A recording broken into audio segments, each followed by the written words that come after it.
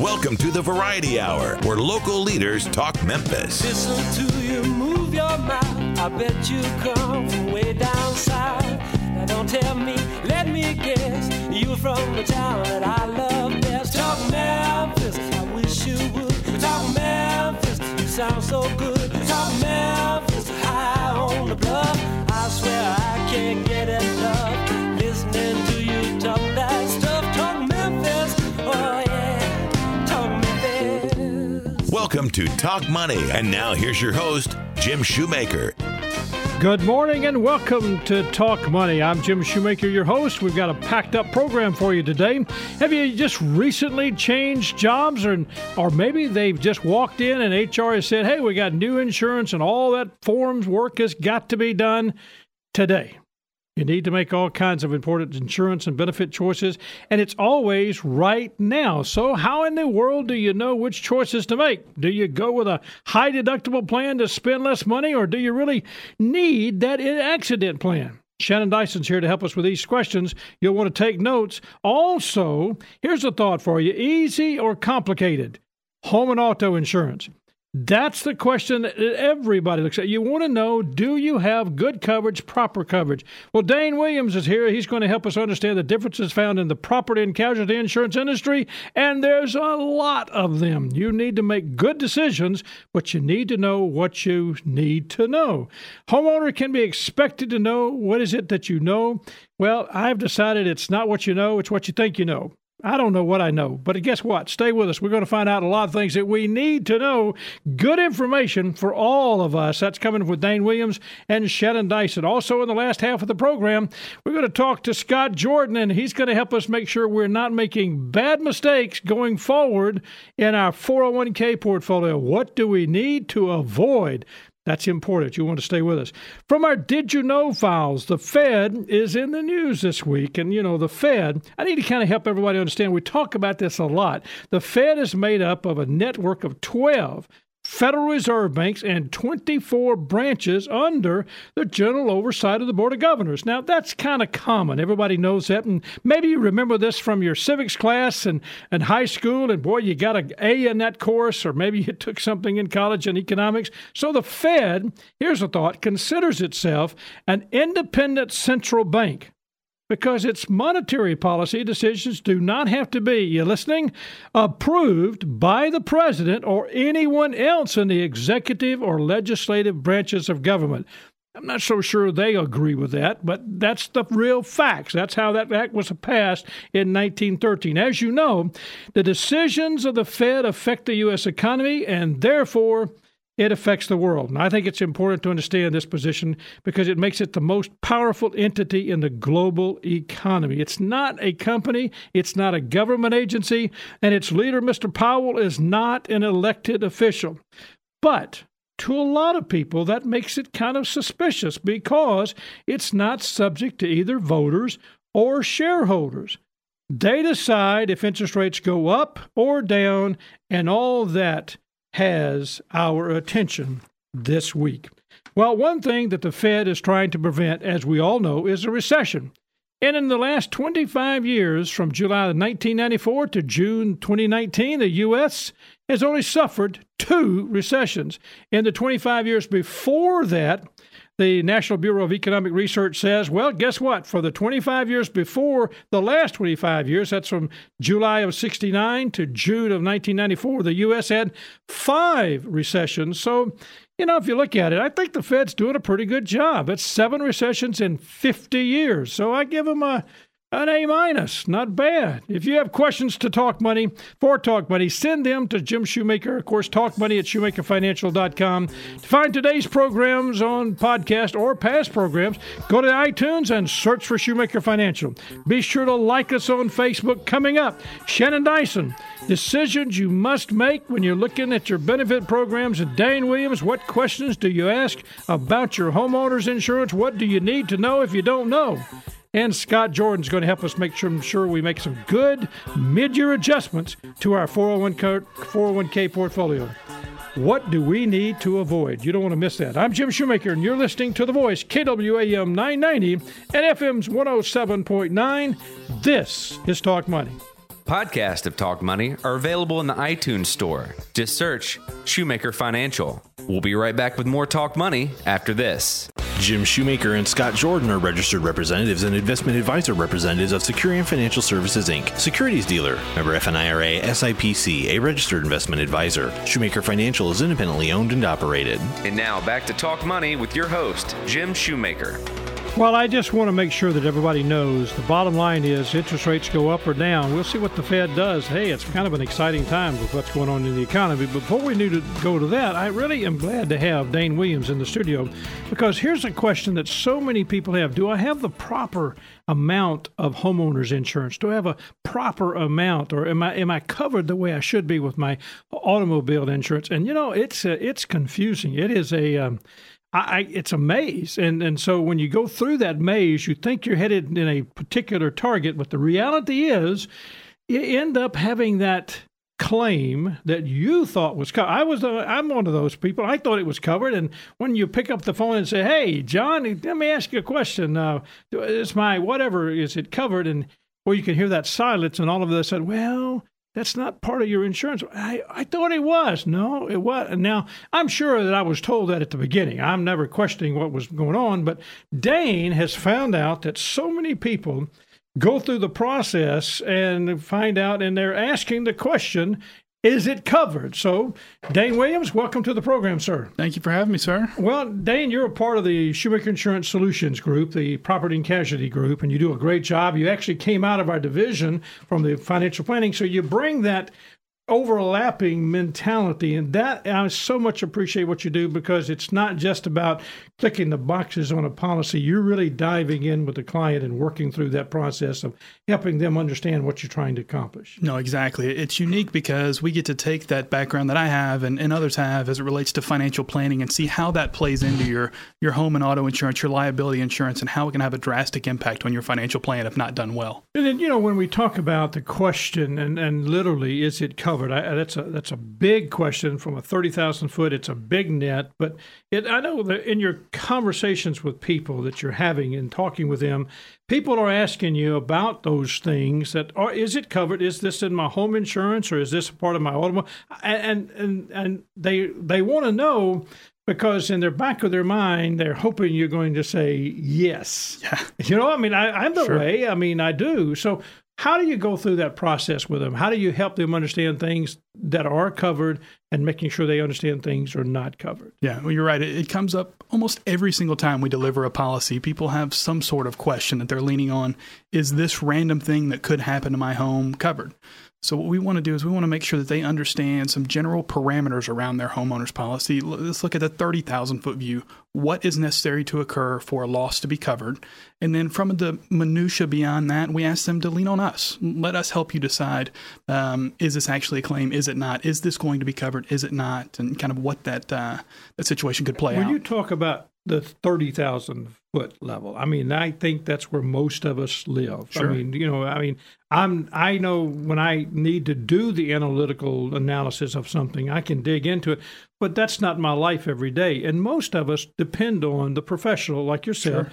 So set some guardrails, some of these parameters that people just need to kind of make sure they understand this, at least at the high level, what they need to understand. Sure. So a standard home policy is on a form that's called an HO3, and that really doesn't matter except for an insurance agent, but it's going to cover direct physical loss is the term that an insurance company uses. Direct physical loss to either the main dwelling, other structures on your property, think a shed, a fence, everything that's not on the main slab of the home, other structures, and then your contents of the home. Those are the main things that are covered, and they have to be impacted by a direct physical loss. All right, that's a big statement. Now, I had someone that was telling me recently where they had one of the big storms we had come through Memphis, blew a tree down, tree landed on their bedroom, the guest bedroom, and destroyed basically the house, that side of the house. It was a big tree, fell, roof damage, bedroom damage, lots of damage. And the insurance company covered it. It wasn't us. It wasn't you. This wasn't a claim that you were working on. But as they were going through this, they were extremely pleased. Everybody was very gracious. And then it got time they had to remove the tree.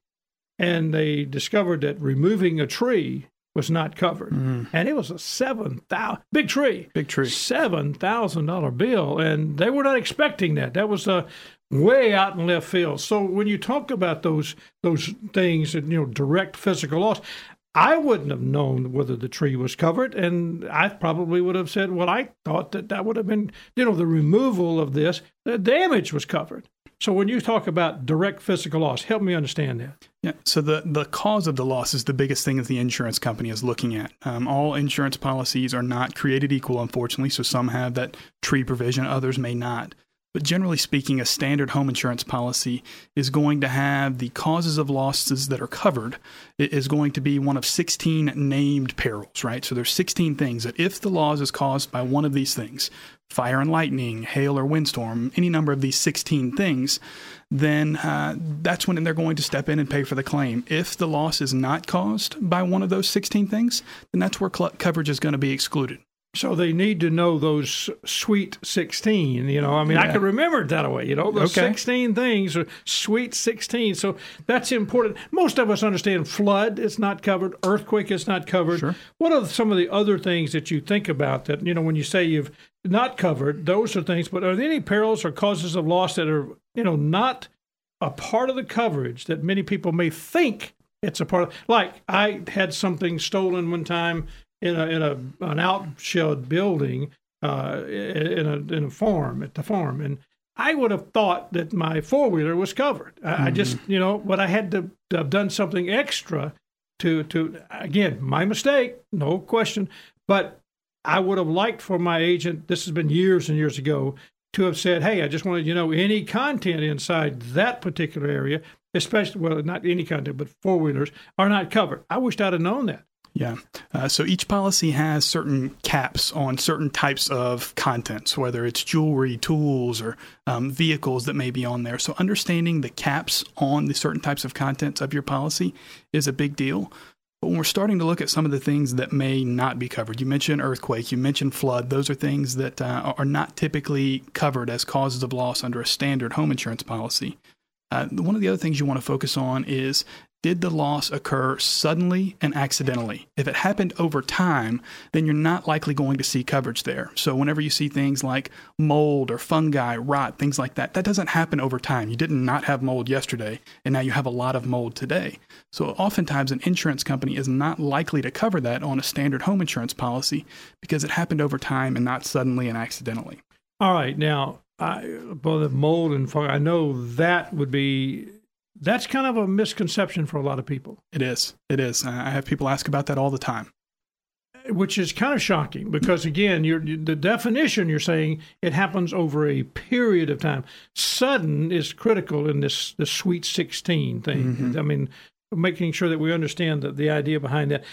These are, I know you get into some pretty technical details, but are from a coverage standpoint, what can a homeowner reasonably be expected to know as it relates to their policy, and what types of things should they rely on you? If I'm talking to you, which I so much appreciate how you do this with the clients of the office and how you really do go through that process. And if you would like to talk to Dane Williams, telephone number 757-5757. Just ask Dane to review, do an assessment of what you've got. It's amazing what I know as I listen to him and go through the process that he does.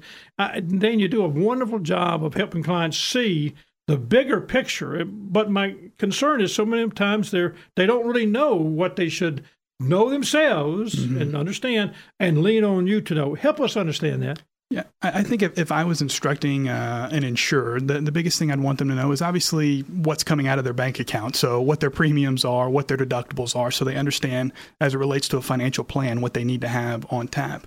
But then beyond that, really wrapping your head around what we started our conversation with. There must be direct physical loss to either the dwelling, the other structures, or your contents. Is there something that is negatively impacted because of this loss that you're describing? And is it a part of one of those three things? If it's just something that happened in your yard, that's not a part of the dwelling, that's not another structure, that's not your content. So the fact that your grass is messed up or your tree lost a limb, there's no direct physical loss there to one of those.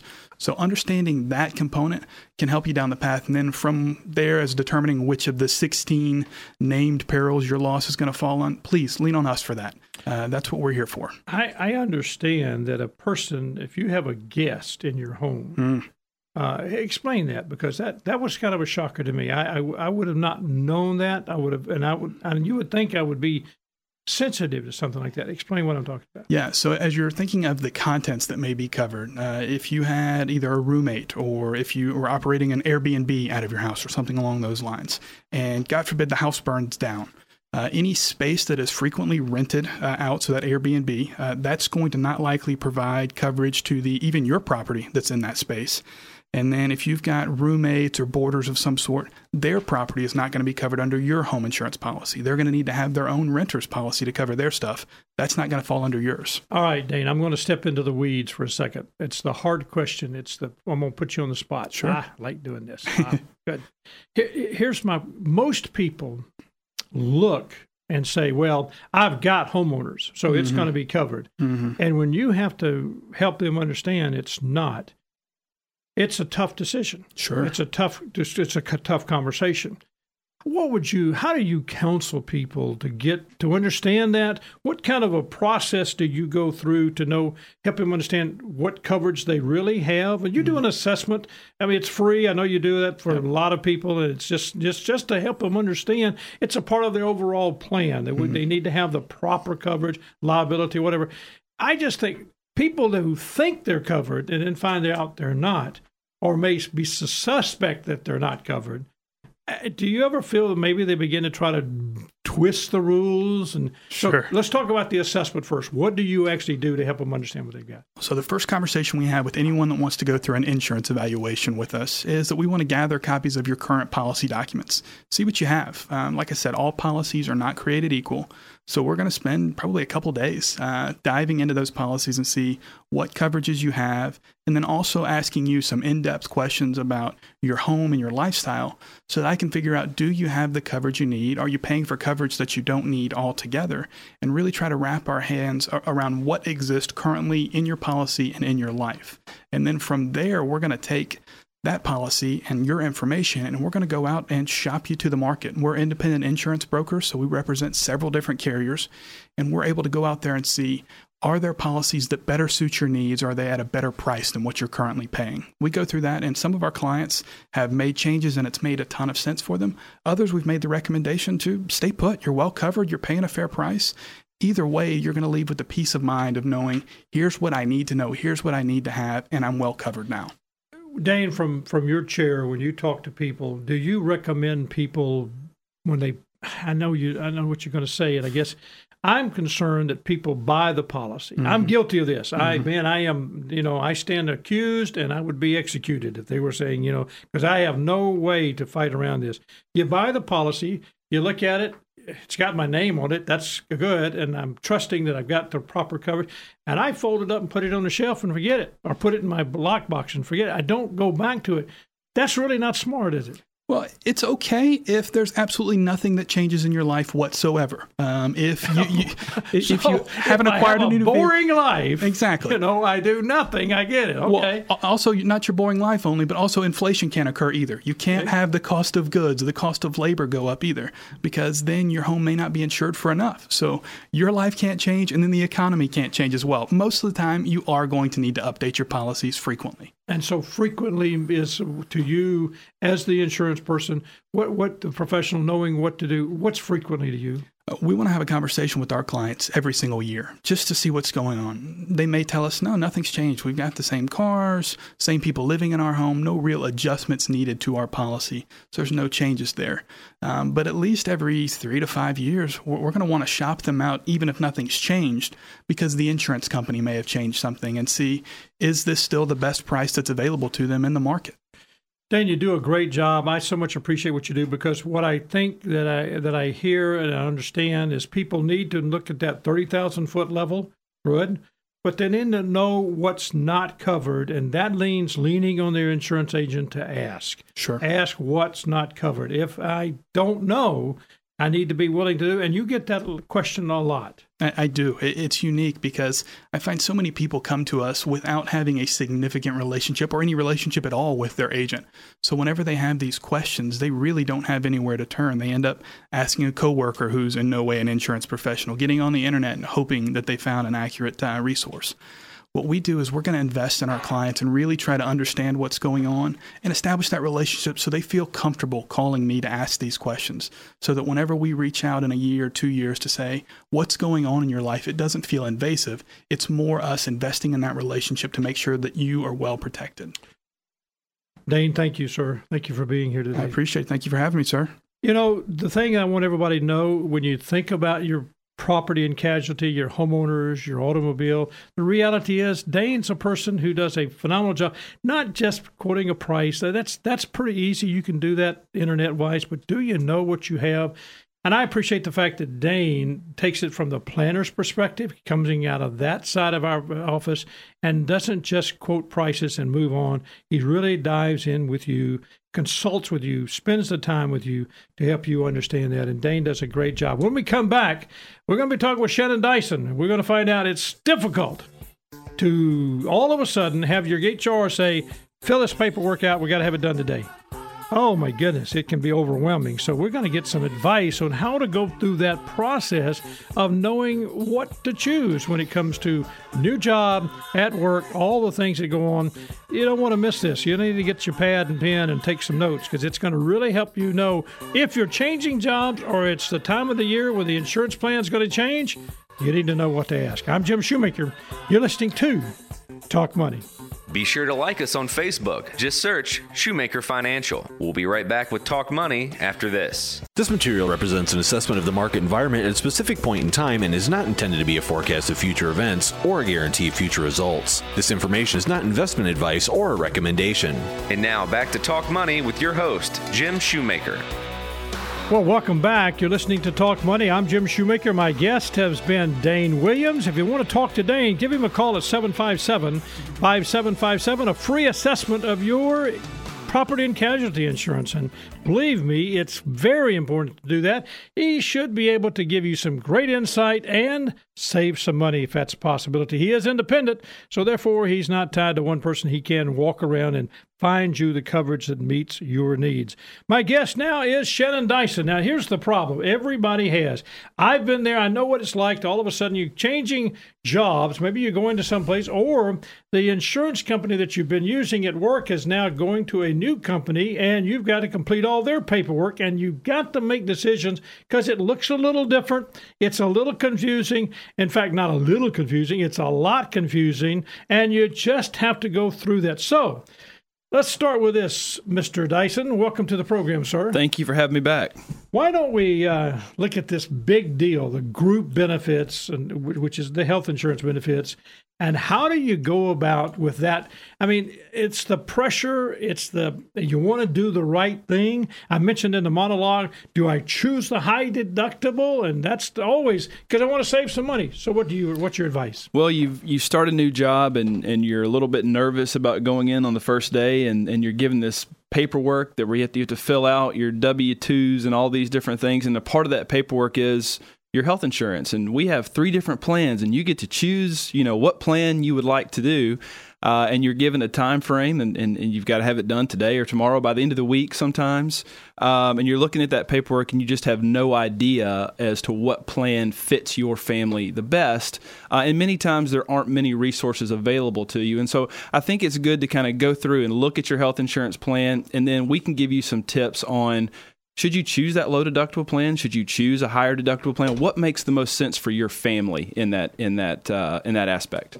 So what would be the things? Give us a ton of those tips. I think it's important. So I think when you're looking at it, typically what you'll see is an employer is going to give you an option that may have a low deductible option. When I say low deductible, $500 or $1,000. And if I want to quickly define $1,000 deductible, that means the money that's coming out of your pocket before insurance pays. So when you're choosing a deductible, understand this is the money that I have to pay before insurance pays anything. If you may have a high deductible option, a $3,000 or $4,000 or $5,000 deductible option, there's going to be a huge price difference between the two. So with your family, you're looking and saying, if I want to pay more out of pocket, out of my paycheck, I'm going to take that lower deductible option. If I want to pay less out of my pocket, then I'm going to take the higher deductible option. I like to say pay me now or pay me later, because you know that if you're going to pay now, you're going to pay more out of your paycheck. But when it comes time for a hospital visit, you're going to pay less out of your pocket at that point. I know you talk a lot about this, and I want you to kind of go over this. You talk about some steps, so some things that go about choosing. You talk about the questions, but taking an inventory of your past history, medical history, your health history, that's critical for a lot of people to understand. Well, that's going to be part of the process when you're choosing a deductible. Have I been fairly healthy over the last couple of years? Have I been to the doctor? How many times have I been to the doctor? Have I been to the emergency room, or have I been to the hospital? If you've been fairly healthy, you're going to want to take that higher deductible and pay less out of your pocket. If you know that you've got a surgery coming up next year, or you know that you're having a baby next year, and you know that you're going to be spending the money on your deductible, well, let's take the lower deductible and pay a little bit more out of my pocket. But when I go into the hospital, I'm going to be able to pay less money to the hospital. What about the comfort level? I mean, you're talking about a lot of this ends up a spreadsheet to some people, and they're working through math here. Right. But reality, it's comfort. So help us with that. What do you mean by comfort? You can look at the math and you can put it on a spreadsheet, but if your comfort level, when you say, I understand that I'll pay less out of my pocket if I have a $5,000 deductible plan, but I am just not comfortable if something happens to me and I go into the hospital of knowing that I have to come out of my pocket $5,000. If that's the case for you, take the lower deductible and just pay more out of pocket gradually over time, because you'll have that peace of mind of knowing that if something happens and I do end up in the hospital, or I have to have a CT scan or an MRI, I'm going to pay less out of my pocket at that point. Okay, Shannon, here's the problem. I decided that I would take the high deductible. I'm 25, I'm dreaming. I'm 30, I'm still dreaming. But whatever. I'm 30 years old. I'm going to take this high deductible, and, I end up having a terrible year. I'm in the emergency room twice. My 3-year-old, so I made a mistake. Now it's time to renew. In other words, they're going to let me, can I change it? Am I going to be able? Now, if I change, I still got to pay the old premiums. I mean, the old expenses. Deductibles, yeah. Yeah, but can I change my plan when it's time to renew or something? Every year, you're going to have an open enrollment period. And at that point, again, take inventory of what happened last year and understand yourself a little bit. I think when we go through this, it's, I want to save that money. I'll just take that higher deductible and I'll save that extra premium. And then when it comes time to use it, I'll have it saved and I'll have it ready to go. Great theory. Right. And that goes back to the comfort level. Again, are you a saver?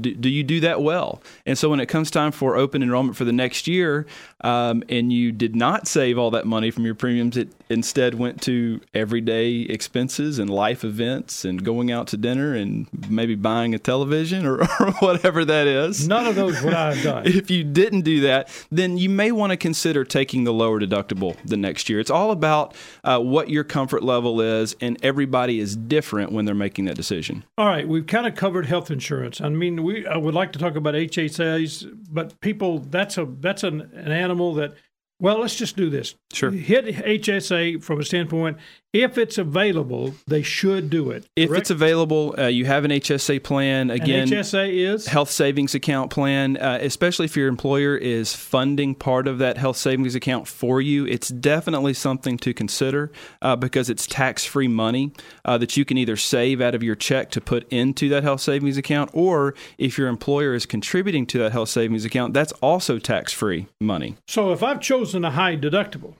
and I choose to participate in the HSA, right, then that high deductible, which has lowered my premium, I can take the difference and contribute to the HSA. So I do have a bucket of money at some point, and it's tax. Say it again. Absolutely. It's tax-free. And so the money that you're putting in is before tax. And so that's one of the decisions that we help people understand is if you do take the higher deductible and you're saving the money, and there's a health savings account available, put the money into the health savings account. That way it's there. You can use that money for medical, dental, vision, and you never pay taxes on that money. That's important. Very important. So we've talked about taking inventory of your past history. Be prepared. Know that you know what to do for as an emergency is concerned. Save the money. Use the HSA. Make decisions. Talk it over with other people, but be sure you're getting good counsel. When we come back, we're going to talk about dental, vision, disability, all those extra things. Should you or should you not? What's important? I think the big question is dental. Let's find out more about that from Shannon Dyson. He's my guest. We'll be back in just a moment right after this message from a really nice lady, Rebecca Brazier. She's going to talk about Memphis and the Mid-South. I'm Jim Shoemaker, and you're listening to Talk Money. If you have questions you'd like to have answered on the program, email them to talkmoney@shoemakerfinancial.com. We'll be right back with Talk Money after this. On April 27, 1865, the SS Sultana sank, causing the deaths of 1,547 people. With a death toll higher than the Titanic, this remains the largest maritime disaster in U.S. history. A combination of poorly done boiler repairs and excessive overcrowding caused the boilers to be overworked, resulting in a horrific explosion that was visible in Memphis over 7 miles away. The explosion was so powerful that some of the survivors were found in the treetops along the shore. The remaining passengers had to brave the freezing waters of the Mississippi as the ship burned. It took over an hour for the first rescue ship to arrive, and many of them died of hypothermia. Most of those rescued later died of severe burns in Memphis hospitals. The story was not well featured in the press, coming one day after President Lincoln's assassination. Although the Sultana was carrying Union soldiers, the people of Memphis showed their generosity by hosting benefits for the survivors and taking them into their homes. This has been another Mid-South History Moment, brought to you by Shoemaker Financial. The S&P is an unmanaged index of 500 large-cap stocks. Investors cannot invest in an index. Past performance is no guarantee of future results. Investments will fluctuate and when redeemed may be worth more or less than when originally invested. And now back to Talk Money with your host, Jim Shoemaker. While you're trying to make a decision, on which health care plan. You just started a new job and they've given it to you. You got a couple of days to make a decision, or the company is going to change plans and you've got to go through that. And Shannon Dyson is my guest. He said that we need to be able to take an inventory of past history. If you're going to choose a high deductible, know what you've got. Do you have a small child or small children that are going to be in and out of the emergency room or in and out of the doctor's office?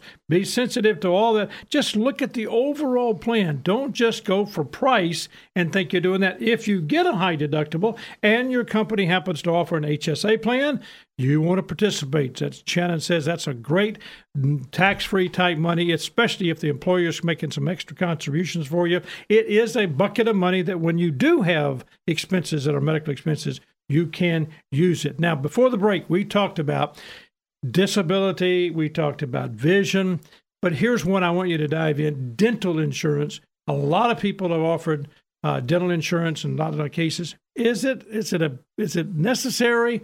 I mean, what's your take from your professional standpoint? What do you say to people? When we go out, that's one of the things that we see is that dental policies have a much higher participation rate than even the medical policies. A lot of times other employers, spouses will have jobs at other employers and they'll take their health insurance coverage, or the health insurance is just too expensive. But dental is always one that is very highly participated in. And so when you're looking at a dental insurance plan, you want to know what the maximums are on those dental plans. Typically, they're somewhere around $1,000 or $1,500. And what that means is that is the maximum amount that an insurance company is going to pay on your behalf for the entire calendar year. So once you reach $1,000 or $1,500, insurance is not paying anything else toward your dental costs for that particular year. So you need to be sensitive to what you're actually paying for. Look at your premium versus the benefit that you're getting. Look at your in-network dentist. A lot of people have a dentist that they've been seeing for the last 20 years, and they find out, oh, my dentist is not in the network.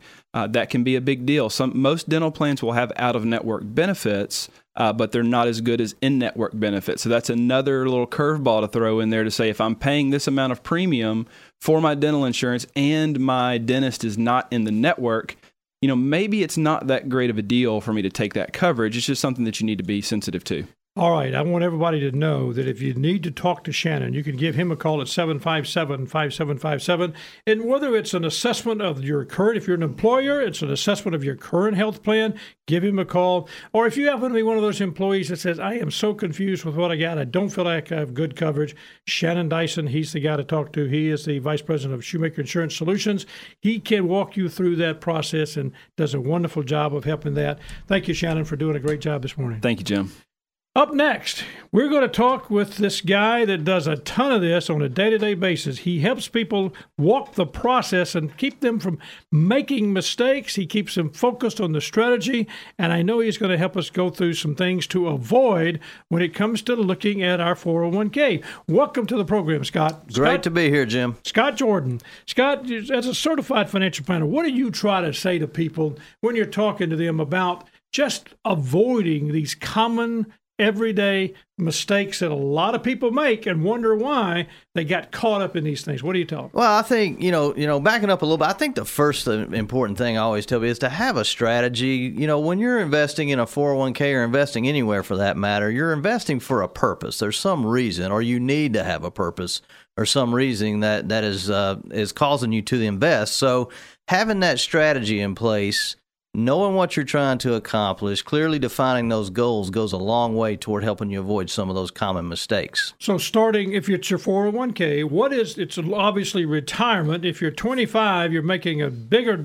much different type of portfolio than a person at 55. Absolutely. So know that strategy. So what are some things? Go ahead, I'm sorry.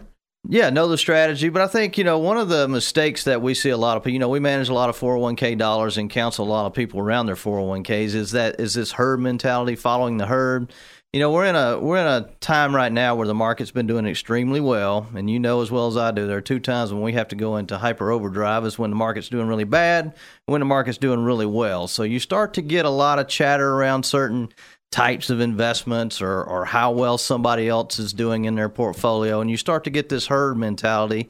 I think people start to get fear that I'm missing out. I'm missing out on this huge wealth gain, and so they start to make decisions around their long-term retirement goals that may not be in their best interest. Well, and we tell everybody, too, that past performance is not an indication. Not an indicator of the future performance. And I think herd mentality is normal. It is very normal. If a person's buying a refrigerator and you heard about where did you get your, so it's normal to do that. It's just natural. But when it comes to investments, if you have a strategy, it's going to be different. Should be different than someone else's strategy. Right. Your goal is different than this other guy's goal or this other girl's goal. So it's about, laying down your strategy and sticking to it is going to help you accomplish that goal. So follow the rules to stay with your strategy. That's what you're saying for number one. Stay with the strategy and be disciplined. Give me another one now. If you say herd mentality, I really get that one, but I also think some people, that's part of the herd is their emotions. So what about I think that is a big one, Jim. We saw it after 2008, the kind of psychology kind of tilted toward more risk aversion. You had people scared to even invest at that time. And now, like I said, with the market doing well, we're starting to get this huge more appetite for risk. And I think the emotions start to play when news stories are coming out. You're listening to everything every day, and you're making decisions based on emotions rather than a strategy or a disciplined strategy. And emotions are very big for a lot of people. I say it all the time. Emotions are the enemy of any good investment strategy. So if I'm going to avoid my emotions, I know one thing. Volatility has a tendency to feed. Last December, October, November, December, when the market dropped almost, right. S&P dropped to 19.8%. You could sense that emotion begin to. So again, how do we avoid emotions? How do we avoid emotions making our decision? Well, it goes back to having that strategy and thinking long term. Most of the volatility in the market is very short lived and short term. The overall long term trend in the market has been up, but we're going to go through up and down cycles to get to that up. So. You hear all the time the S&P since 1926 has returned somewhere around 10%, but it doesn't spend a lot of time around that 10%. It's usually up above it a lot or down below it a lot. So focusing on the long term, sticking with the strategy is how you overcome making emotional decisions. And I think the sticking with the strategy probably keeps the if you really have a very definitive strategy, it can keep your emotions out. So again, you said for following the herd, know your rules. Don't let your rule. No, don't change your rules midstream. For emotions, I get that. Just stick to your strategy. Don't get caught up with let the volatility play itself out. Just keep yourself under control. I think it's also important to seek wise counsel. You know, it's important to have somebody to bounce ideas off of. So when you're thinking of doing something in your strategy that could potentially hurt you long term, it's good to have somebody to bounce those ideas off of. Well, when we come back, I want you to kind of give us some insight into this whole thought of neglecting to rebalance a 401k. So many people start their 401k, they just it's done. I did it 5 years ago. I'm not paying a lot of attention to it. It is their retirement plan. It is what they do. They may have done a great job 5 years ago, but we know that you do have to rebalance. I really want you to talk about that when we come back. I'm Jim Shoemaker. Of course, I want to remind you, this is, of course, Talk Money, and we're very glad and very much appreciate that you're listening. If you want to talk to these guys, telephone number 757-5757. I'm Jim Shoemaker. This is Talk Money. Podcasts for Talk Money are available for iOS mobile devices in the iTunes Store. Just search Shoemaker Financial. We'll be right back with Talk Money after this. Financial advisors do not provide specific tax or legal advice, and this information should not be considered as such. You should always consult your tax or legal advisor regarding your own specific tax or legal situation. And now back to Talk Money with your host, Jim Shoemaker. Welcome back. I'm Jim Shoemaker. My guest today is Scott Jordan. We're talking about really the whole idea of your 401k plan. Have you looked at it? What are some things to avoid? He said, first and foremost, don't follow the herd. Don't get in the break room and find out everybody's going to move over to this particular area and you jump on bandwagon with them. If you have a strategy, which he said, stick to your strategy. Know the rules of your strategy. Establish that and stay with it. Then he said, which I think is important, keep your emotions at bay. And that's difficult, but the strategy can really manage your emotions and make sure that you know what your time horizon is. Is it a short term? Are you 60 years old? That's different than a person who's 30 years old. So know your time horizon, know your strategy, and do not listen to the news every day that when something's going on. We're just talking about if and when a recession or when the market is volatile as it was last December. Last but not least, he's going to talk to us, and I think this is important, neglecting to rebalance. What are you talking about, Scott? Well, when we've established our goal, we have some sort of a measurable goal we're trying to accomplish, and then we've designed a portfolio. We have a certain amount in stocks, bonds, cash. That's our asset allocation, and then we're going to diversify among those categories. We're going to have some international, some domestic, some global bonds, some domestic bonds. But once we've assigned those percentages to those categories, we want to make sure that on at least about an annual basis that we rebalance. And what we're doing there, Jim, is we're putting our portfolio back to the original allocation. So in a sense, you're going to be selling the things that have done well, selling those positions down a little bit, and buying some of the positions that haven't done as well. So by rebalancing, you're keeping that portfolio in line with your risk tolerance and the goals that you're trying to accomplish, and instead of that getting out of proportion because some categories have done better than the others. All right. I like what you're saying. In other words, don't get caught up with the herd. That's right. That's critical. Number two, I really feel like the emotions, we talk about that a lot. And, when the market's doing well, the emotions are kind of, okay, great, maybe I should be doing it. And you don't follow the herd, and that should keep your emotions in check. I do like the idea of allocation and rebalancing. Is there anything else? I mean, you really did focus hard on the strategy. Explain that one more time. I think the strategy is key. I think investing with a purpose, I see a danger when people just start trying to get their account as high as possible, and that's their goal. And that's where you start to make a lot of those emotional mistakes or those following the herd mistakes. But having that strategy in place, having that measurable goal, knowing what you're trying to accomplish, that allows you to design your investments in a way to have a high probability of hitting those goals. Well said. Well said. Well, we'll come back to you in just a second. Shannon Dyson, you're still at the microphone. You talked about the decisions you have to make when you're going to talk to your HR. That's a big deal. What summary do you have for our listeners? Just to think about your past health history when you're making these decisions, then weigh the cost of those plans. make sure you're comfortable with a high deductible. And if you choose the high deductible, make sure that you save enough money to pay that should the time come where you have to go into the hospital and actually spend that money. And then on dental and vision, look at the maximum out of pocket or the maximum pay amount that the insurance company is going to give you, and then make sure your doctor is in the network. Those are the things that you really need to consider when making those decisions. And don't just take it lightly. Spend a few minutes. Get counsel if you need it. You're going to be stuck in these plans for 12 months, so make sure that you're making the right decision and you're asking for some help in making those decisions. Excellent. Thank you so much for today's program. Dane Williams, you're talking about property and casualty, and oh my goodness, 30,000 foot, but there are things that are not covered. Sure. We want to make sure that we're encouraging people to lean on their independent insurance agent, that they are taking the time to invest in that relationship. Our business is built on recovering from disaster, and there's so many things out there as it relates to technology that can allow you to avoid that human relationship and do it all online. But the impact of having to face someone after your house is burned down, and maybe you've got to download an app and talk to a chat bot and do all of these things, you need to have a relationship with your agent who can speak truth into you to make sure you have the coverage you need and make sure you're protected after something happens. Shannon, and both of you guys, I appreciate the fact that, Dane, you do this with a personal intention of helping the client understand what they have. It's not just about price. It is about protecting the catastrophe that could happen, and that's important. Thank you, sir. I appreciate that. Thank you. Scott, it's about diversification. It's about a lot of things, the strategy. What's your final thoughts? It's about strategy. It's about keeping those emotions in check, not following the herd, having a plan in place, rebalancing the portfolio periodically, and most of all, knowing what you're trying to accomplish. Know the why you're doing what you're doing. And it's difficult to do that, isn't it? I mean, absolutely. You have to pay attention. Yes. And I think, where you don't understand, seek some counsel. Find somebody that can help you make some of these tough decisions. Well, guys, thank you so much for today's program. I appreciate what all you've done. You've been listening, of course, to Talk Money. Shannon Dyson, Dane Williams, and Scott Jordan. If you would like to talk with them personally, just call them at 757-5757. These guys are professionals. They know what they're talking about, and they're more than willing to help you understand what you should be doing.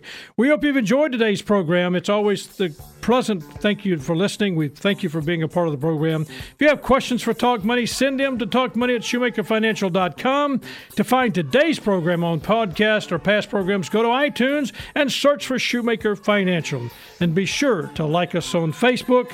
Thank you so much for being a part today. I'm Jim Shoemaker. Thanks for listening. This is Talk Money. Talk Money is produced by Greg Ratliff. Guest and content coordination, Francis Fortner.